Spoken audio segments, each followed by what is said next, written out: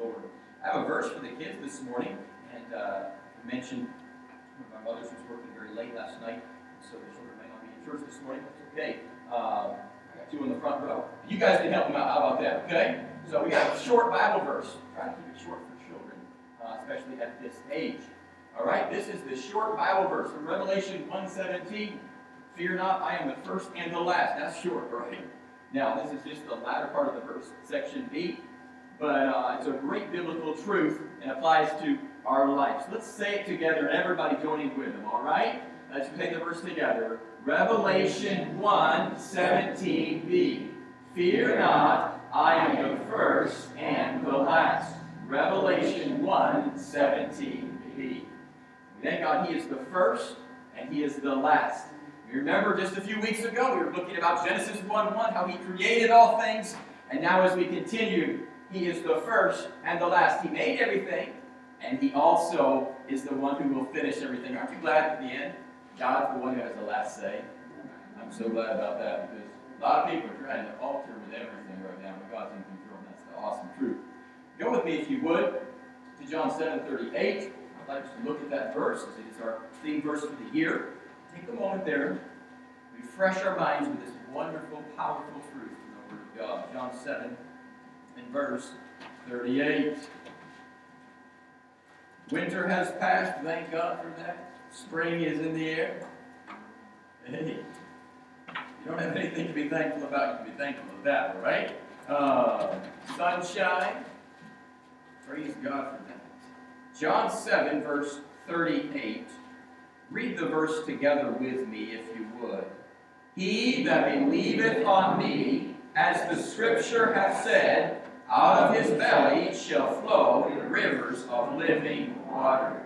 Rivers of what kind of water? Living water. Man, I love living water. Don't you love going by a fresh brook and seeing fresh water? I was visiting Travis this week, and he was mentioning how their well water is starting to clear up. They had to put a new pump in their well, and lived by a marsh, and all that sandy junk got in that water, and the water was contaminated for months. And it came out miry. It looked so murky and disgusting. But you know what? It's starting to clear up. As the water has flowed freely from that well, you told me yesterday it's flowing freely. It's looking clearer. Why? Because the water, fresh water, came in and purified out all the sludge that was in the sides of that well casing. My friends, in our spiritual life, God wants us to have the living water flowing. Living water flowing. I love this verse because Jesus says, if we believe on Him, I believe all of us would say today, most of us in the room, we've believed on Jesus. And Jesus has this promise. He says, as the Scripture hath said, out of His belly shall flow rivers of living water. You see, I don't think living water would come from my belly, okay? Center of our being, the very essence of who we are, is filled with the power of God. This is the message He's trying to send. Look, if you didn't digest food through your belly, you wouldn't be able to continue to live. He's saying there's fresh water coming in, it's giving you life, it's giving you energy, it's giving you soul. Your soul strength. I love spring because it's all about new life. I thank God for the living water. Don't you think? Living water. I don't think any of us are going to go try to drink out of some murky cow pond around here, right? I dare you to go do that after church, all right? Go get yourself your Sunday afternoon drink of water with your lunch. Just go on the way home, go find some murky cow pond, and if the owner says, why are you doing this? You say, Pastor told me to. And you walk right down there and you dip yourself in a little bit of that water, and you go home and you drink it. See if you don't wind up in the hospital, all right? It's dirt. But when we go to the stream and get that fresh water, you might have one of those little tablets you can put in there to make sure it's pure, right? And test it out, make sure it's perfect. Some of the survival people already got that taken care of right there. And you purify it, and you can drink it. Thank God for pure water. All right, what a great truth. This morning, would you join me in Revelation chapter 2?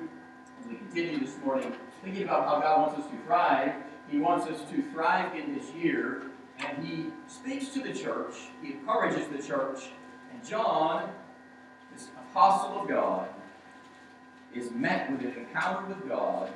We thank the Lord for how his life was changed by it. We're going to begin, though, backing up, if you would, in verse 11. Verse 10 of chapter 1. Revelation 1 and verse 10, get the context, and then we'll jump into the passage.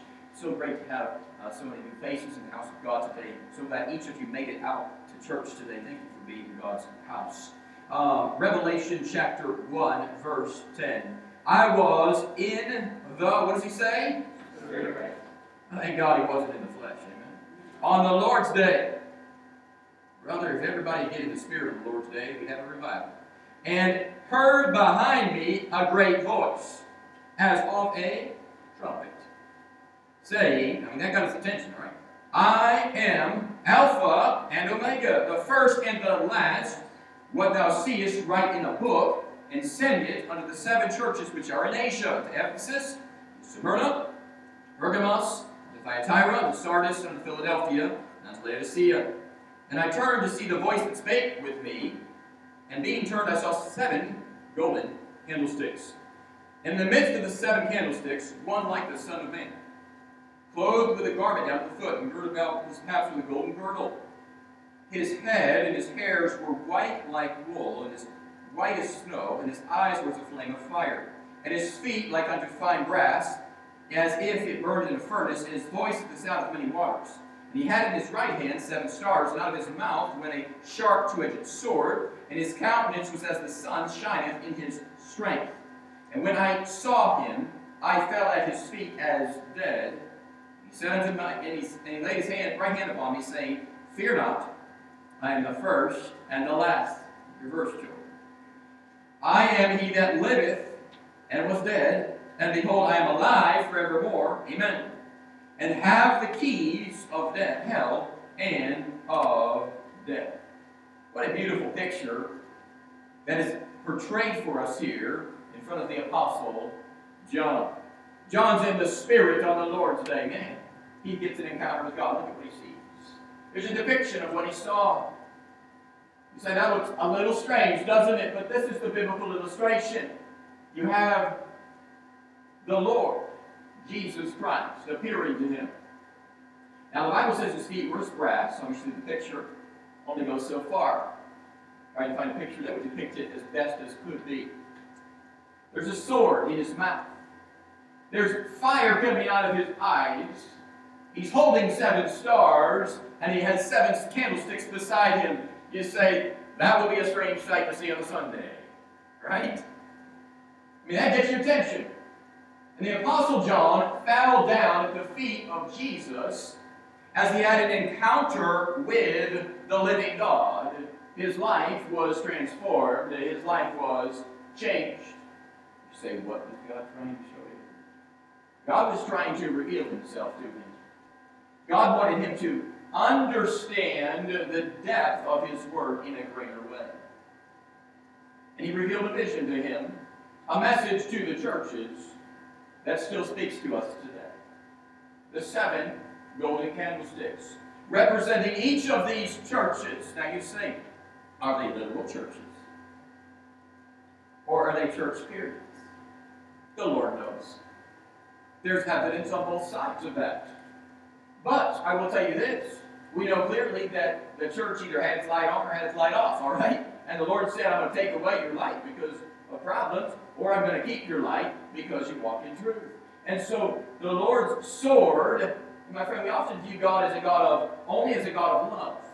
But he's also a God of truth, and he has the 2-edged sword. And he says, look, I want to divide, I want to put the truth in and divide the evil from the truth. And I want my fire of my word to be filling your life. And the light that was radiating off of him. What a beautiful sight. Imagine seeing that. I think of Moses at the burning bush. And he was so shook up by that encounter that he was able to go on that for 40 years and lead the people of God through a bunch of things. Jesus' evaluation of the church. Jesus' evaluation of the church. In this text, we see that he is not only the first and the last, He's in control of all these things, my friend, but he wanted him to understand he is he that liveth. He says, I am alive forevermore. Is your God alive? My God's alive, all right? I don't serve a dead God. I don't serve a dead God. My friend, look at what he says in verse 19. Write the things which thou hast seen, and which are, the things which are shall be hereafter. And the mystery of the 7 stars which thou sawest in my right hand, and the 7 golden candlesticks. And the 7 stars are the angels of the 7 churches. And the 7 candlesticks which thou sawest are the 7 churches. Now let's move on. He speaks unto the first church. It says in verse 1 of chapter 2, unto the angel of the church of Ephesus write, these things saith he that holdeth the 7 stars in his right hand, who walketh in the midst of the 7 golden candlesticks. I know thy works, labor, patience, thou canst not bear them, which are evil, and hast tried them, so their apostles are not, and hast found them liars. I submit to you in this text, my friend, the Apostle John here was so close to Christ, had a spirit-filled encounter with God, and he saw the biblical view of the church. By the way, there be unity in the church of every person who claims to be saved and have an encounter with the risen Christ. A new encounter with Jesus Christ. In the meeting, which we see in our text, if we meet with God in that way and fall down at his feet, it changes our opinion. We worship him out of reverence. The altars of our churches are not full because the hearts of our members have not met with Christ in so long they cannot hear the voice of the Almighty. There's power in corporate prayer, but when the corporate group that's praying has clean hearts, that's when the power comes. Amen? And in one of our missionaries, Brother Les Hill, he was a few years ago, he called me up. I hadn't been here very long, and he said, Brother Daniel, he said, I'm deeply concerned, as every pastor ought to be. He said, it's been years since we've seen anybody saved, and I am concerned. It's been years since we've seen anybody baptized, he said, and I'm concerned. He said, I'm burdened about it. And you know what? When you get burdened about it, it's amazing what God will do. God sent a guest preacher. Guest preacher came and told Brother Hill, said, Brother Hill, truth of the matter is you got a lot of things in the church that need to be dealt with. It's sin in the church. Sin is hindering the Spirit of God. Because of that, God won't move. Brother Hill said, we've got to get that right. He confronted the people that were in trouble. He confronted the people that were living in sin, doing things that were sinful. He dealt with the issue. God brought about a marvelous thing. A few months later, one of the families that was attending the church, whose husband was lost, the husband was not attending, the child was killed in a car accident. You know what? Brought that family into the faith. Brought relatives and people started coming and getting saved. And the death of that child brought salvation to people in that church. People started coming and getting saved, and even during this time when they have not even been able to travel more than 3 miles from their house, in some of these time periods, God has brought salvation, and God has brought people being saved, and people can't wait to get back in the house of God and get baptized. And there are so many people that are waiting to get baptized. Why? Because the church got clean with God. When we read in Revelation chapter 2, we notice several factors this morning in the church. He addresses the church as a whole, all right? He clearly addresses everyone in the assembly, and he calls them out as being equally responsible. We're walking with God. Every believer should be aware of some area in our life that God desires to change. Some area in our life that God desires to change. If we're walking with Christ, we'll look at ourselves and say, Lord, there's one area, even if it's something simple like, Lord, I'm struggling in my Bible reading. I do it, but I don't really enjoy it. That's an area, okay? God's convicting us about it. Lord, I'm struggling in my praying. At home, I really don't desire to do it. Okay, that's an area. Any little area, God's speaking, and we say, Lord, you're speaking. I want to follow you. We should all be aware through our meditation on God's Word of some specific temptation that we struggle with. We should be aware that God longs to help us with it and get us victory in our life. It is the awareness of our own weakness that becomes our own strength. Because we become weak, then we are strong. This morning, as we look at this text, let's see what Jesus says about the church. Jesus' evaluation of the church. First, he names off their accomplishments. We love to know our accomplishments, right? Look in verse 2. I know thy works. I got ahead of myself a moment ago and started reading this verse, all right? And thy labor, and thy patience. Jesus says, you're a good church. He says, you've had a lot of good works. You've done a lot of good things, matter of fact. He says, you've labored. These believers were known for their accomplishments. You know what? God keeps a good record of your reputation.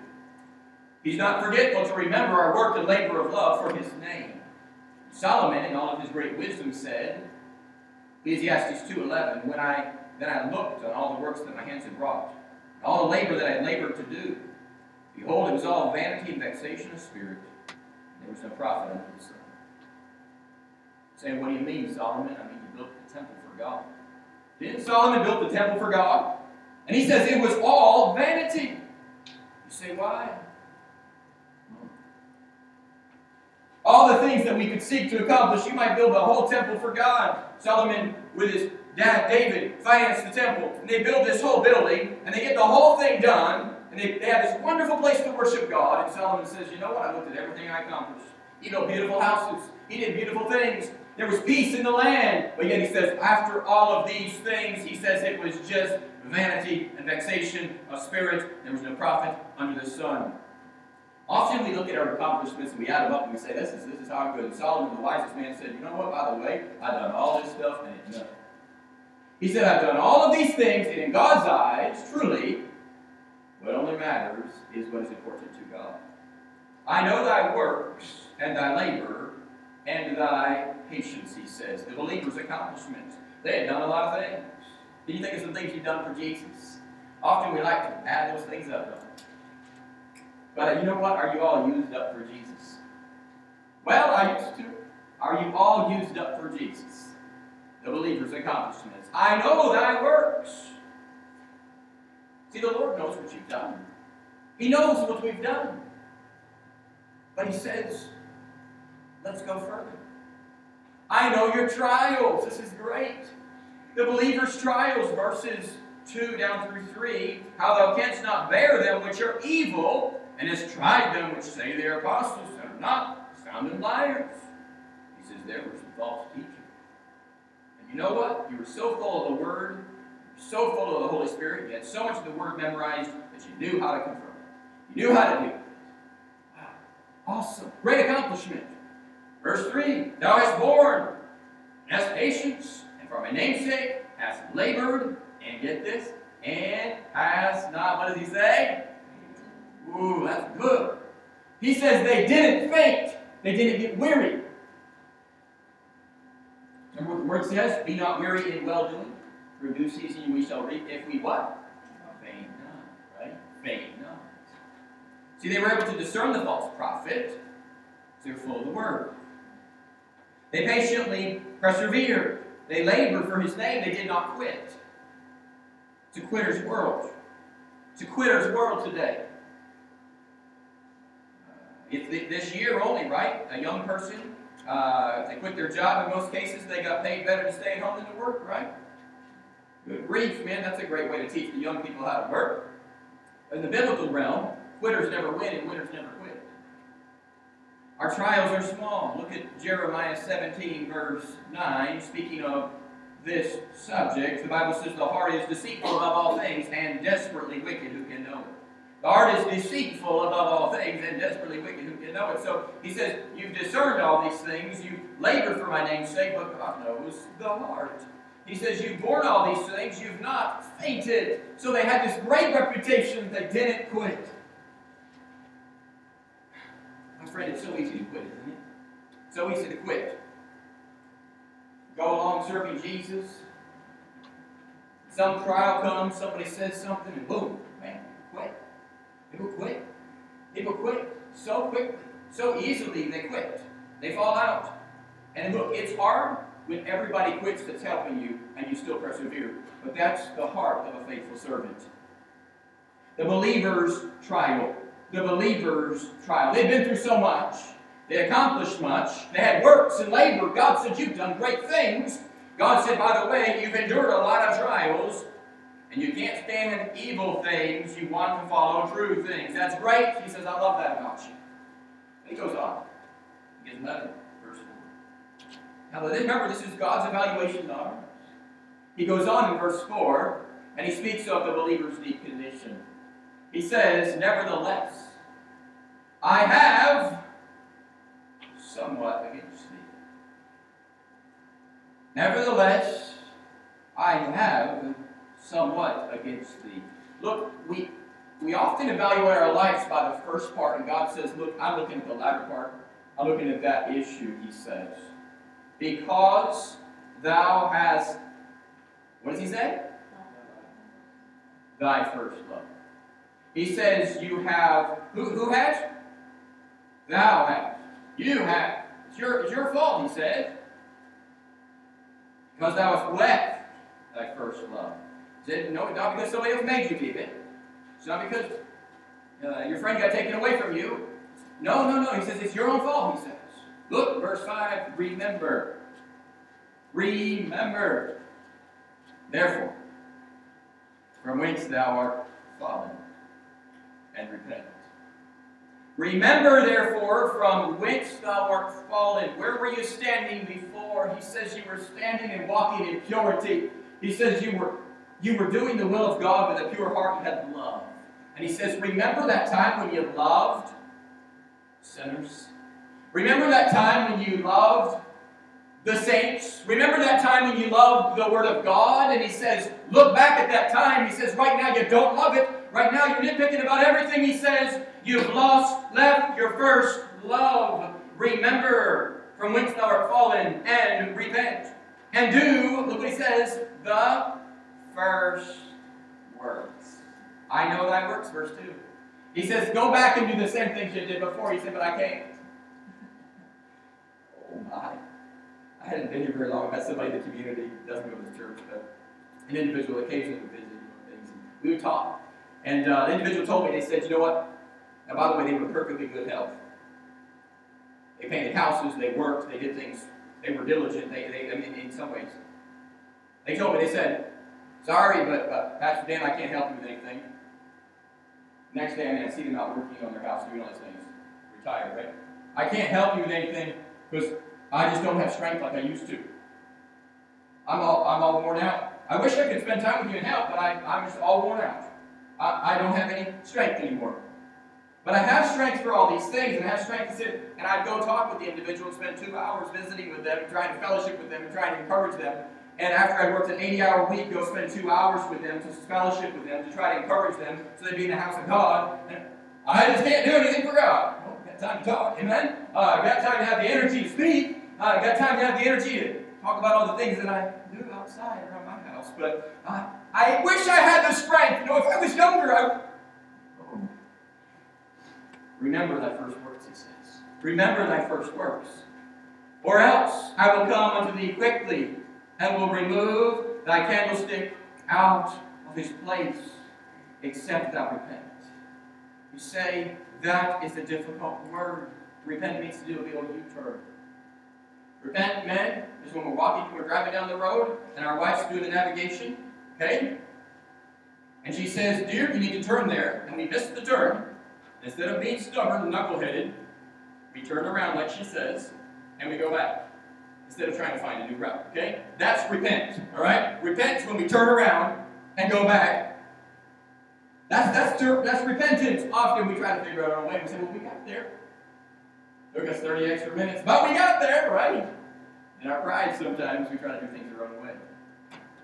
The believer's deep condition, they were trying to do things their own way, and God says, Remember, God's opinion is the most important opinion. He says, you left your first love. You left your first love.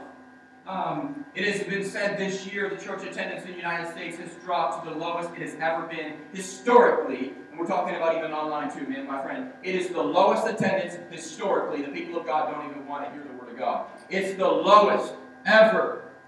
You say, what's going to happen? There was a goal behind this, by the way. You ought to read history. They've been trying to do this for years, trying to wipe out the church, and they've been doing a pretty good job at succeeding at it. We ought to recognize, my friend, God wants us to remember from whence thou art fallen. Repent. Remember from whence thou art fallen. You know, the Word of God, God gives it to us, and God delivers it to us. He wants us to be in the right place at the right time to hear it. But we live in a society where we can go online and we can watch any sermon we want to at any time we want to. And if we don't like the sermon, we can just turn on another one and listen to it. And then we can find the one that makes us feel good, and we can listen to that, and we'll feel good about ourselves because we found what our niche makes us feel good. But God says, no, I put you in this community, in this time, in this place, and I want you to change so you can help change others around you, so you can make a difference. And he says, don't just go out and try to find the teacher with itching ears, the one who's just going to make you feel good. He says, no, find the one that's going to help you get where you need to go. Find the one that's going to help you get back in love with Jesus. My friend, God has used some very imperfect people, because I'm imperfect too, to bring me where I need to be, and to continue to bring me where I need to be. Let's not focus on the imperfections of the people God uses in our lives, amen? But let's ask God to help us learn what God has for us to see. We're afraid to hear what God says about our heart because it's scary. The believer's deep condition. Remember, what does he say? From whence thou art fallen. Little children, right? They trip and fall. They trip and fall. And what do when they fall? They start to cry. They start to say, Mommy, I fell. Help me, help me, help me. That's a little child. That's a humble heart. I fell. Please help me get up. The older we get, we say, I fell. I just got a leg stain down here. It feels better now, right? I have a new perspective. And our new perspective is such a low perspective, my friend, that when we see people running around doing stuff for God, we go, oh, they must be doing something wrong. God says, remember from whence thou art fallen, and return to thy first love. Our fear of change is found in the fact that we have changed. Because look at what he says in verse 5. He says, who fell? You fell. He says, we fell. He says, repent, and do the first works. Or else I will come unto thee quickly, and will remove thy candlestick out of his place, except thou repent. He says, you're sliding along, and you've been going down the slope, and you didn't even see it coming. And he says, you're way down here, and now somebody's challenging you. I'm challenging you, God says, to go back here. And he says, change. He says, change. I want you to go back into first love with Jesus. He says, I want you to get back in love with Jesus, get back in love with his word, get back in love with the people of God. He says, I want you to follow me out of love and not out of duty. Out of love and not out of duty. By the way, there's a big difference. There's a big difference when we do things just because of our friends. Then when we do things because we truly love the Word of God so much, we have nothing else drawing us except the Word of God. And we love the Word of God so much that we go and hear the Word of God and want to fellowship with the people of God and want to do the will of God. And it's not because we're a member, my friend. It's because we love Jesus Christ. And that's the way it ought to be for all of us. We ought to do it because we love Jesus Christ, not just because our poor friends go there. Amen? And too often we live for our friends instead of for Jesus. And it's why we can't win any souls to Christ. We want our friends. And we can only think about our friends, but we can't think about anybody else. And Jesus says, stretch your mind. Remember from whence thou art fallen. Remember when you used to love the stranger. I love the stranger too, it says. A good man out of the good treasure of his heart bringeth forth that which is good. An evil man out of the evil treasure of his heart bringeth forth that which is evil. For out of the abundance of the heart the mouth speaketh. Luke 6:45 says. A good man, he says, out of the good treasure of his heart bringeth forth good things. Good things. But he says out of the evil treasure of his heart bringeth forth that which is evil. Then he says the abundance of the heart is what comes out of our mouth. Just listen to people talk about life, Jesus, his word, and his church, and you can tell exactly where they're at, my friend. If they can't talk excitedly about those things, fallen from the first love. Fallen from the first love. I'm out of love. And Lord, help me to return to love. Lord, help me to get the fresh water back in the well because it's dry. The well has gone dry. Remember the story of Brother Hitler? You say, well, what was the sin? Often we look at sins and we say, it's the sin of adultery. We want to name some sin we're not committing. It's the sin of fornication. It's the sin of listening to a false teacher. God says, all sin is sin. Say, what's the sin of Calvary Baptist Church? Anybody know what it is? Oh no. What is it? It's pride. It's pride and gossip. It's our sin of a lack of faith to lead people to God. And a lack of faith to believe God to guide us.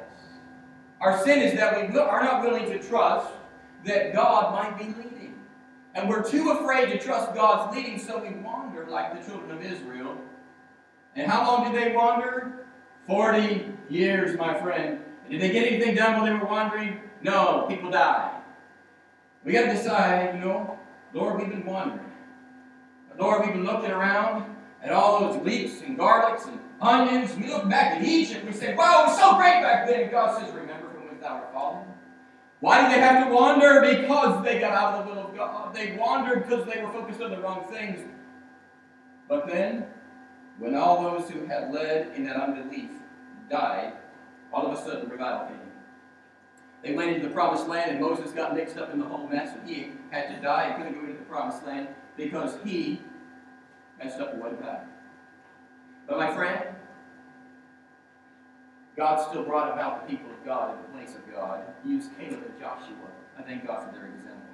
Are you a Caleb? Are you a Joshua? In my personal Bible reading this week, I just finished 2 Kings today. And as I read of Josiah the king. He led the people of God to change. But what did he have them change? He had them open up the Word of God and read the dusty part they hadn't been reading in a long time. The part that was hidden. He had them open it up and they said, whoa, the Word of God says we need to stop doing this stuff we've been doing. We need to start doing something else. We're living by tradition. We're not living by truth. And God wants us to change to be like the Word of God. And when Josiah did that, there was a revival in the land. Too often, my friend, it's because we're holding the truth. But we're just holding our favorite parts of the truth. God wants us to get back to the first love. We say, Lord Jesus, help me to stay in love with you. Sometimes we're just so afraid of obeying the Bible.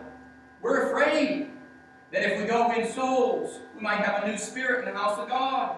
We're afraid, we fear life because it will reveal how our love has gone cold. You know what? When I get around a new Christian, I get convicted. Don't you? Somebody gets saved, they get on fire for God, and they want to do the will of God. It gets convicting for me. I say, wow, man, they're so excited, they want to go win souls. Oh, that's what we all ought to do. Amen?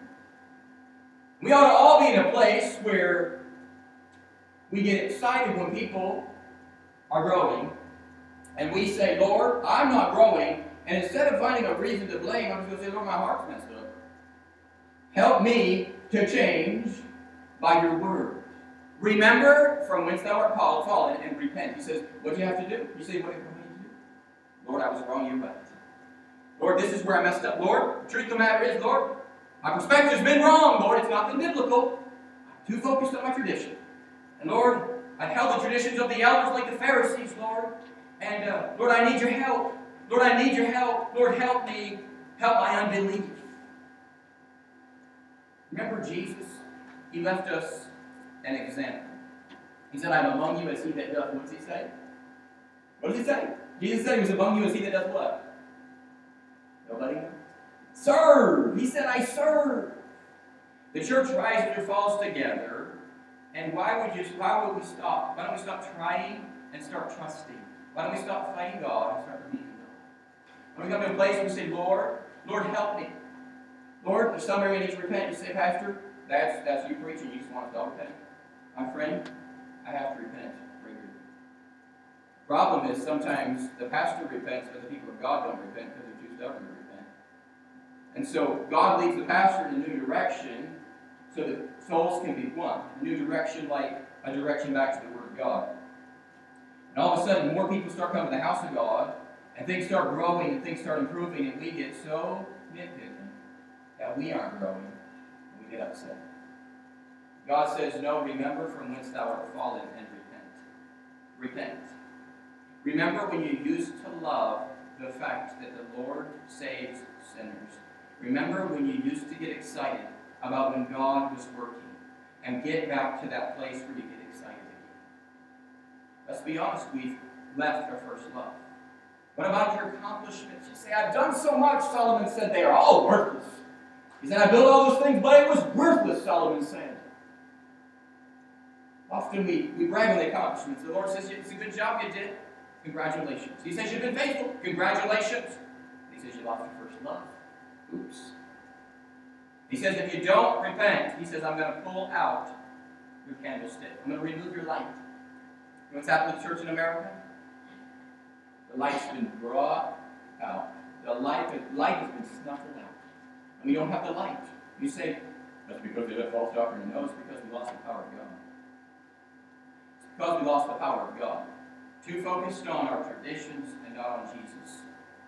We've forgotten that Jesus loved the strangers, the outcast, and those from other groups. What was Jesus' number one sin? Pharisees got really mad at him because of what? He was the friend of publicans and sinners. Jesus, why are you eating with those people?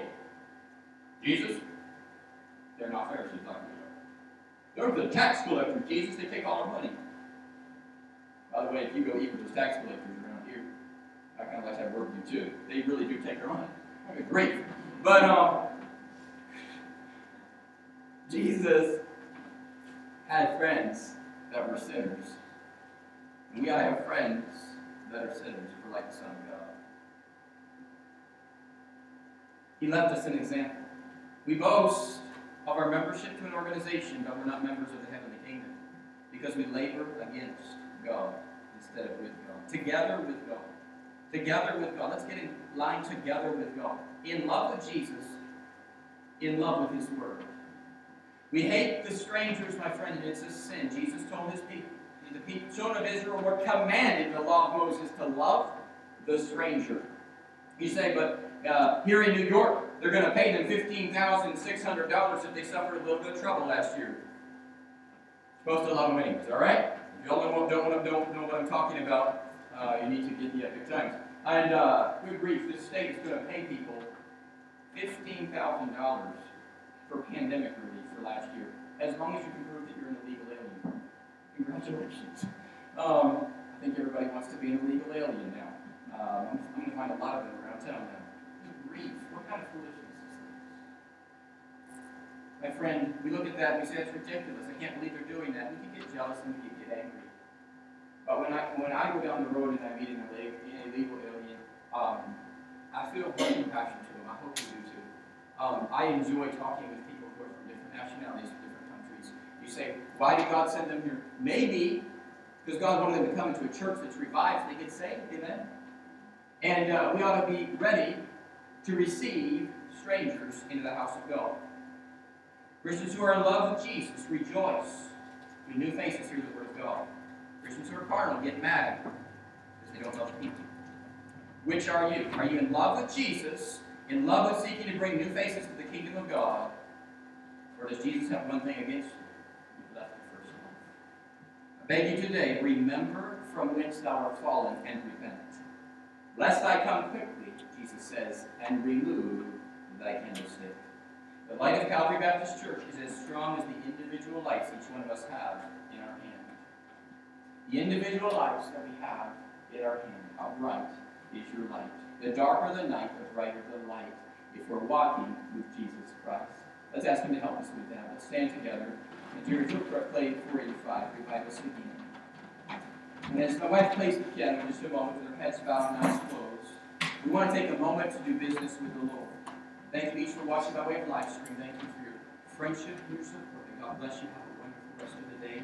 Close out the live stream at this time. For the rest of us in the house, let's take some time to meet with God right now this morning. Lord, say, Lord, return me to the place of first love. Father, I pray help each of us to respond to you. And just be honest. Lord, we all have areas in which we have left our first love. If we are honest with God, every single Christian has a time and a place in their life where we could be in love with Jesus a little bit deeper than we are right now. And Lord, you said to repent. You said that we're to confess it, to forsake it, and find mercy. Pray you help us this morning to get right with God about this, to say, Lord, I left the first love, whatever it is. Lord, there was a time I was more in love with Jesus than I am today. Lord, there was a time I was more excited about hearing the Word of God than I am today. And Lord, I repent. I'm wrong, you're right, help me grow. That's where it starts. Lord, Father, help us right now. Help us to do business with you. My friend, my wife's going to begin to play as the chord begins on the piano, and step out from your seat to do business with God. I challenge you. Take time to meet with God right now this morning.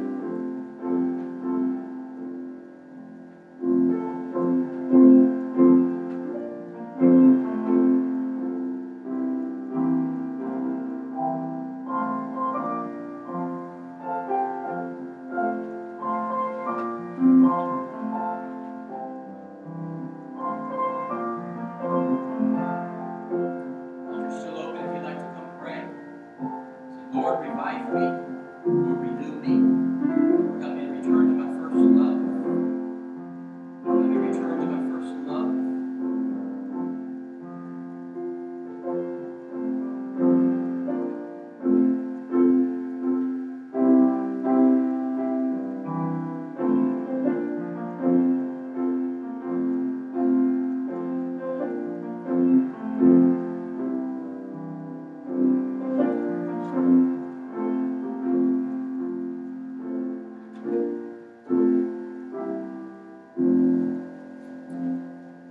Pray that from our hearts to the Lord. Let's sing the chorus. Revive us again for these heart that love.